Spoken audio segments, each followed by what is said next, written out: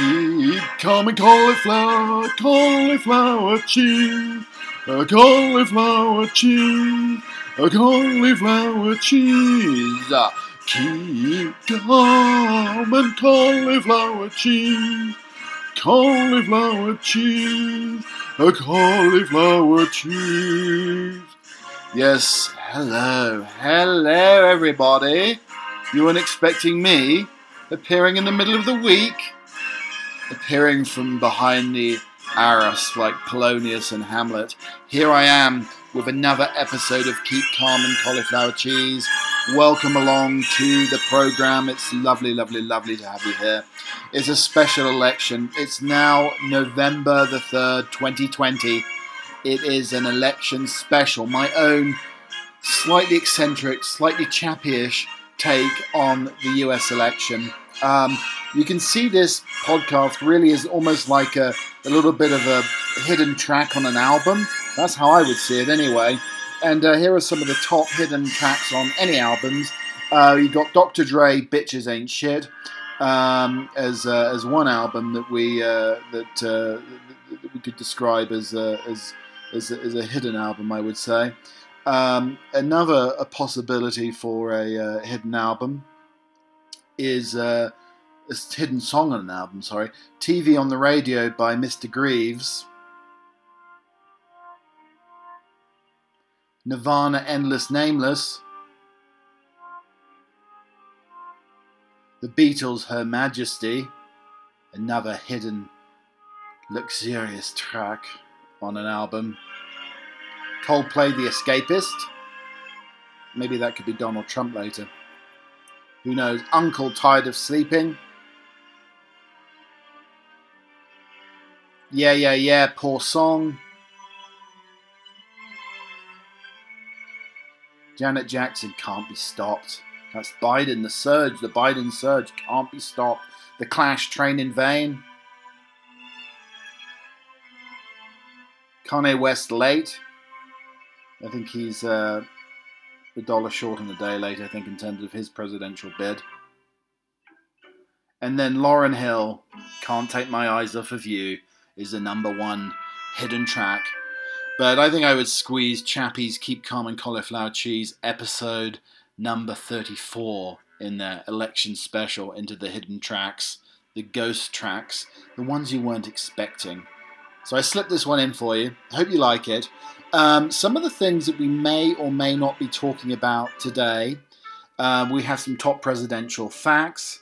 I did take out a Motorola 2210 flip phone, and I managed to get hold of King George III, and he had some rather wonderful words of wisdom for Emperor Trump. We'll be delving into that a little bit later. Maybe some 17th century recipes as well, potentially. Also, how me and Harry have several electoral college votes already in our pocket.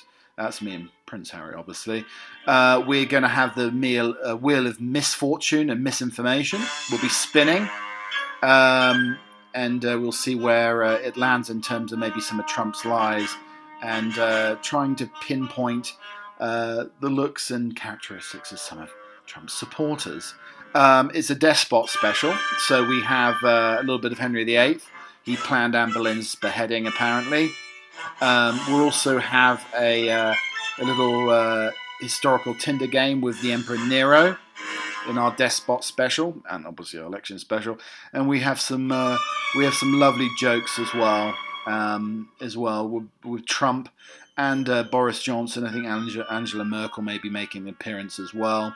And we will be finishing with a wondrous poem from Election Day 1884. So plenty to get our teeth into, plenty to get our teeth into today here on the podcast. And you're very, very welcome. I hope you just make a little space in your day for me. Maybe brush some of the dust off, or push some of the starched shirts in the closet so I can fit in there, and make some room for a special election. Keep calm and cauliflower cheese. Okay, so let's start off with a little British joke. just to kick off the program. Boris and Vasily go to the beach. 2 Ukrainian men go off to the beach to see hot chicks. They take off their clothes, put on a Speedo, then go to sand. As they stand, many hot chicks look at and talk sexy Vasily, not so much for Boris, the British Prime Minister. When walk on sand, hot chicks look at Vasily, not look at Boris. Boris finally says, "All hot chicks be liking you, Vasily. No hot chicks look at or talk to me. What is your trick, comrade?" Vasily leans in close and says, "Every time I go to the beach, I take a large potato and put in a Speedo. Hot chicks look at the bulge and grow absolutely crazy." Boris starts walking up and down the sand, back and forth for many minutes. Finally, Boris walks to Vasily with a sad face. "Why the sad face?" Vasily asks. Boris says, "I walks in the sand many times, stop and show my new bulge. No hot chicks talk to me. Many laugh. What do I do wrong?" Vasily, perplexed, he put his hands on hips and looked at Boris head to toe. Finally, Vasily say, "Maybe next time you put the potato in the front of your Speedo." Okay, let's kick off with a few presidential facts here. So the only president to be unanimously elected was George Washington. He also refused to accept his presidential salary, which was $25,000 a year. I mean, I wonder why. Maybe Trump's being paid in like gold bullion or something, so he can build another Trump Tower potentially. Grover Cleveland was the only president in history to hold the job of a hangman. He was once a sheriff of Erie County, New York, and twice had to spring the trap at a hanging. And Thomas Jefferson and John Adams once travelled to Stratford-upon-Avon to visit Shakespeare's birthplace. While they were there, they took a knife to one of Shakespeare's chairs so they could take some wood home as souvenirs. So the illustrious King George III will be making an appearance. As I said, I did get hold of him on an old Nokia flip phone and managed to reach him a few messages from beyond the grave and words of wisdom for our current politicians. But there's a lovely book about George III, Jeremy Black, and this is sort of a review I read about it. Madness is hilarious when it occurs 2 centuries ago. And the musical Hamilton, the character of King George III, bewigged and bonkers, provides comic relief amid the serious business of imagining a new nation. As a symbol of decay, he provides handy counterpoint to the fresh noble purpose of Alexander Hamilton. He's conveniently sinister, the despot underlying the American virtue. Paul George has not figured highly in British minds. His reign from 1760 to 1820 was marred by the American debacle, trouble in Ireland, war with France, and the Gordon riots. Discord in Parliament and an embarrassing descent into lunacy when Alan Bennett brought the King centre stage in the madness of King George III. The customary British ambivalence gave way to ridicule, hilarity, and some pity. But while madness made George interesting, it obscured his accomplishments. For obvious reasons, Americans have retained strong feelings about George. He's a despot who they rebelled against, yet the caricature is paper thin. Americans needed a tyrant on whom to focus, yet George was far from that. In approach to the rebellion, he was ironically encumbered by his respect for parliamentary authority, despite charges his intentions were despotic. George was not interested in the radical opinion of rejected pretensions of Westminster Parliament and negotiating directly with the colonial legislatures. Indeed, it was the Americans who wanted George to act unconstitutionally. He refused. "I never will acknowledge that the king of a limited monarchy can, on any principle, endeavour to change the constitution and increase his own power. No honest man will attempt it." George was referring to the Swedish troubles of 1772. Honest to a fault, he aspired to be the patriot king, the monarch, who rises above party politics that annoyed many politicians who preferred a partisan on the throne. The British people were nevertheless impressed most of the time and admired him. There was a widespread perception that George was a morally respectable Englishman opposed to a bunch of mostly dissolute, power-grabbing aristocrats. That sounds quite familiar, doesn't it, indeed? Moving back to our little election special here that we have. We do have a rather nice little feature here about some of the craziest politicians. Normally we do the English eccentrics. Today we're doing some American eccentrics here. So here's 2 of them. Sheriff Joe Arpaio of Maricopa County in Arizona. How crazy was he? He forced inmates to wear pink underwear, served them rotting food, housed them in a tent city, which he described as a concentration camp, and where inside temperatures reached 145 degrees. Allegedly denied Latina inmates sanitary products and forced them to sleep on sheets that were soiled. Created an armed volunteer posse that includes Steven Seagal. Actually, all these people that come over, they could come with disease. There's no control, no health checks or anything. They check fruits and vegetable shows, but they don't check people. They're all dirty. I mean, this sounds a little bit familiar, doesn't it? Somebody else says something like that. And then Representative Joe Barton of Texas claimed carbon dioxide is not a pollutant because I'm creating it as I talk to you. It's in your Coca-Cola, your Dr. Pepper, your Perrier water. And then he apologized to then BP CEO Tony Hayward after the Gulf oil spill and urged the White House relief fund, a tragedy of the first proportion that private corporation can be subjected to what I characterize as a shakedown. And he also, walking back on his BP remark, he said, if anything I said this morning had been misconstrued to the opposite effect, I want to apologize for that misconstruction. So apparently America is running scared of the British satirical show Spitting Image. US broadcasters will no longer be screening the satire for fear of offending the powerful. They have a Donald Trump puppet, a Joe Biden puppet, and even a Michelle Obama puppet. What the Spitting Image team don't have, though, is an American broadcaster brave enough to show the TV show. The revival of the Britain's most celebrated satirical series is not being screened in the US after the television network NBC backed out at the last moment for fear of offending people. When Roger Law, the show's creator, confirmed plans to revive the comedy last year, he made it clear that America rather than Britain would be the show's primary target. If you're going to go after the bastards, you might as well go after the biggest bastards, and they're here. Producers held talks with several networks and streaming services agreeing that provisional terms with NBC, which held the US rights to the original Spitting Image show. However, the proposed deal fell through just 6 weeks ago. It's basically quite a difficult show to do in an environment that exists, particularly if you're attacking tall poppies. Inevitably, you're attacking tall poppies. People get worried, he said. You can't really do Spitting Image unless you're fighting the corner of attacking everybody, but by doing that, people just get nervous. They think they want it, and then when they've got it, they start worrying about it. Too much nervousness was at the top of the NBC proceeding with the show, and the reason they didn't proceed with the show, skewering the physical features and hypocrisies of public figures. In anticipation of a US deal, the Spitting Image team spent considerable sums making puppets of American celebrities. The US version would feature sketches around the British show, including Meghan Markle, Boris Johnson, Greta Thunberg, with extra local material to replace the characters with limited transatlantic profiles such as Dominic Raab. Executives may have decided the show's raucously insulting British humour. The first episode includes Donald Trump tweeting from an unlikely part of his body, would not play well with American family audiences. It did in the 1980s, I think, had Neil Kinnock, leader of the opposition, against Margaret Thatcher, and he had a condom on top of his head. So it's just really, you just need a sense of humour. Politics is funny, satire is funny, you have to laugh or you will cry.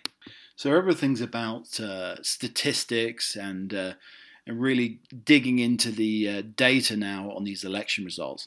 So I tried to predict the election by getting a huge map of the US. It took over most of my living room and putting some of the state foods, the most famous state foods, in each of the state categories.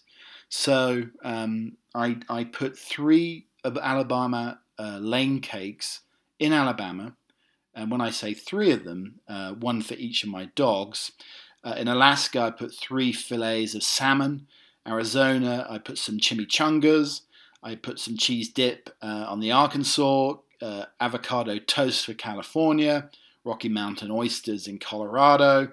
The cheeseburger in Connecticut. Scrapple, pork scrapple in Delaware. Key lime pie in Florida. Peaches in Georgia. Spam in Hawaii. Anyway, you get the picture. So I put 3 items on each of the 3 states. In each of the states, there were 3 food items, and I wanted to let my dogs go crazy. And then I would work out with proportional representation afterwards how much food had been eaten in each of the specific states. I would color code each of the food items as well, either red or blue for Biden or Trump. And then I would see how much the dogs ate in each of the states, and then equated them to the Electoral College. It sounds incredible, or the Canine Electoral College, let's put it that way. So it sounds incredibly complicated, but these are the results that came up. So listen in. This was the other day.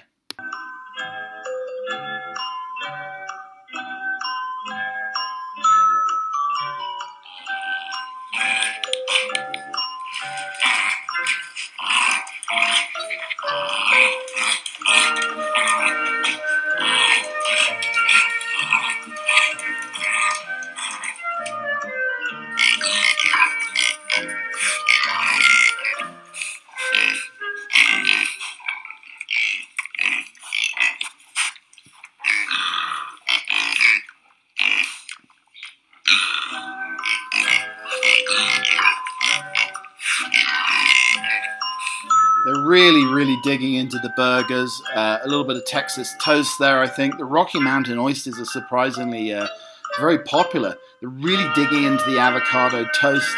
I think Biden may have won California here, and I think he's won Texas as well. Maggie's gone for the key lime pie. Oh my gosh! I mean, it looks like to be a Biden sweep here.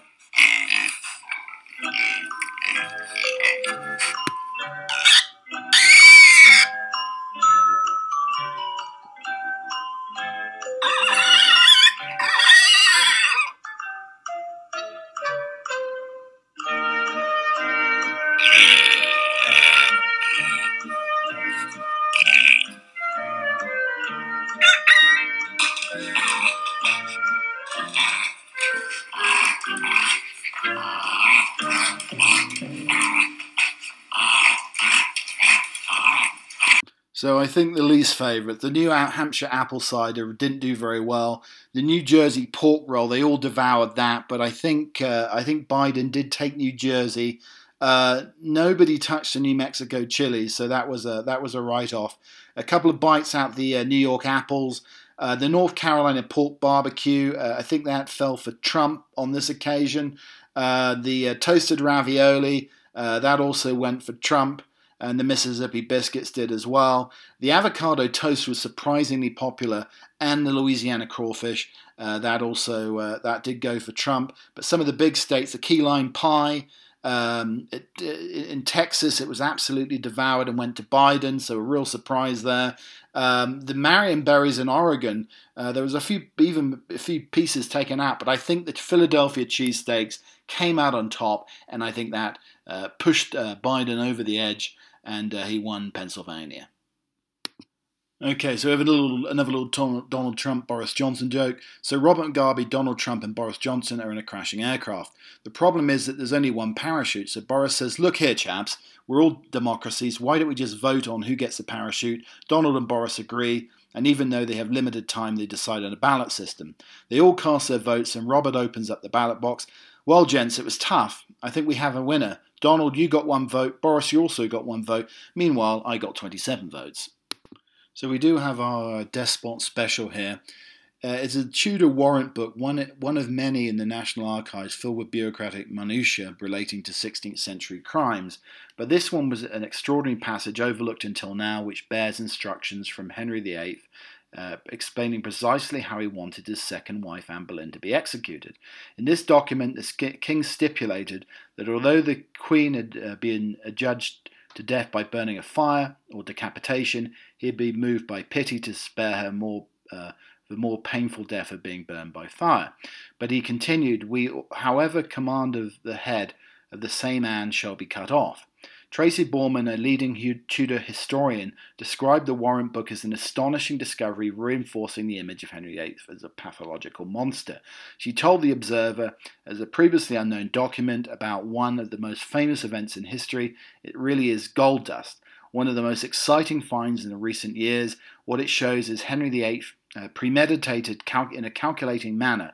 He knows exactly how and where he wants it to happen. The instructions laid out to Henry for William Kingston, Constable at the Tower, detailing how the king would rid himself of the late queen, lately attainted and convicted of high treason. Anne Boleyn was incarcerated in the Tower of London in 1536 for adultery. At her trial, she was depicted as unable to control her carnal lusts. She denied the charges, but was found guilty of treason and would be beheaded at the king's pleasure. Most historians agree that the charges were bogus and her only crime had been her failure to give Henry a son. Okay, so we're going to spin the wheel of misfortune, and it's either to come up with one of Trump's lies over the years, or it may land on the characteristics of a Trump supporter. So let's just spin the wheel and see what we're going to have here.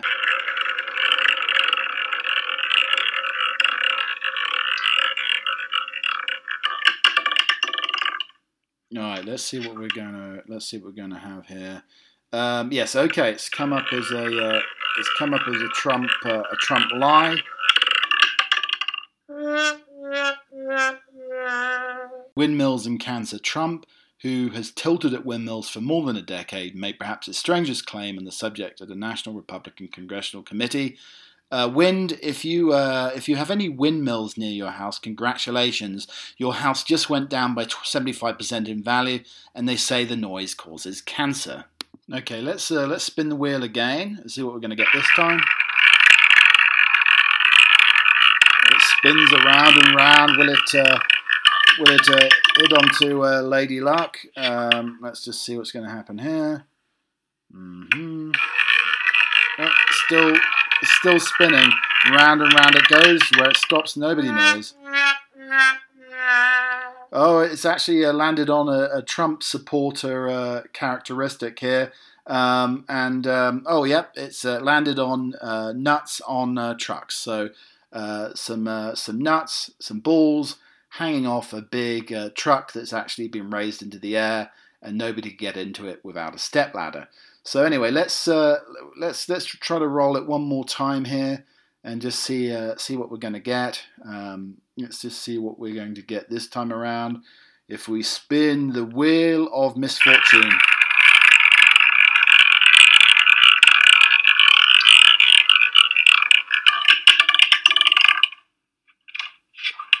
Nope. There we go. Have we hit? Oh, yeah. It's actually hit. It's landed on another Trump characteristic. Trump supporter characteristic. It's mullets that look worse than the bleached blonde Tiger King. And then we also have an ill-fitting T-shirt that reads "Sons of Trump, MAGA Fraternity." All right, let's spin it again.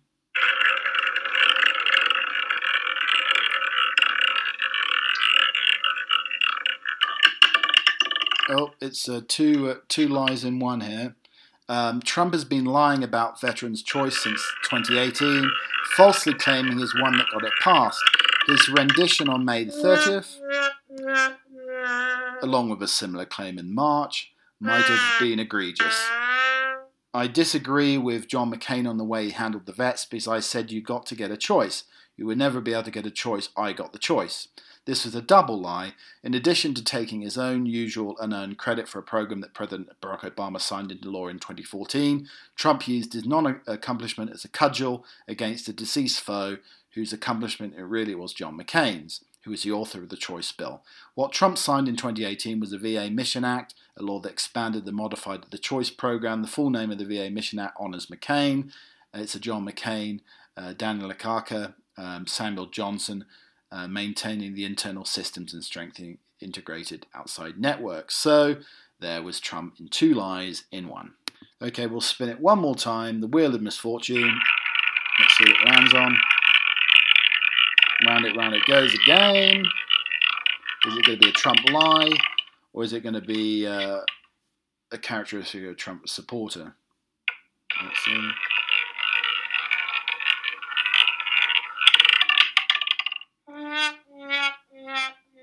Okay, it's a double whammy here.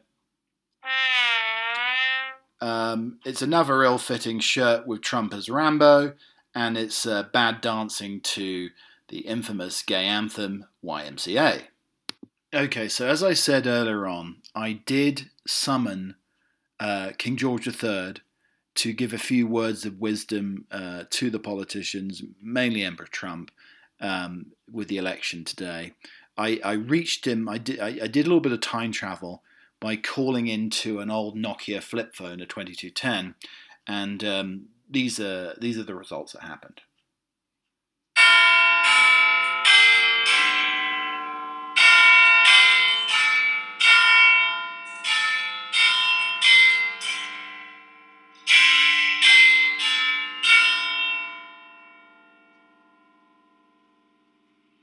Okay, so we summoned Big Ben. This allowed us to go back in time and make the phone call.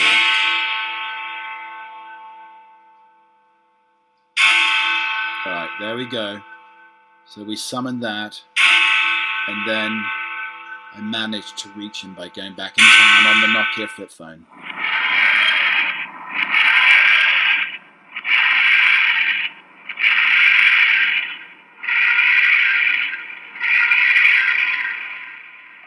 Got to go back a long, long way. It's 300 years. And delve into his madness. Yes, hello. Your Majesty, are you on the line? Are you on the line, sir? Are you on the line? Hello? Hello, chappie. How are you, my dear boy? Hello, it's King George here. It's King George. So I just wanted to make a little announcement and little visitation on this very, very important day, and summon the decency to go out and vote today.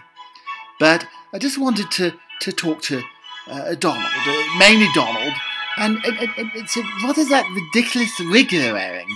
It's ridiculous wig you're wearing.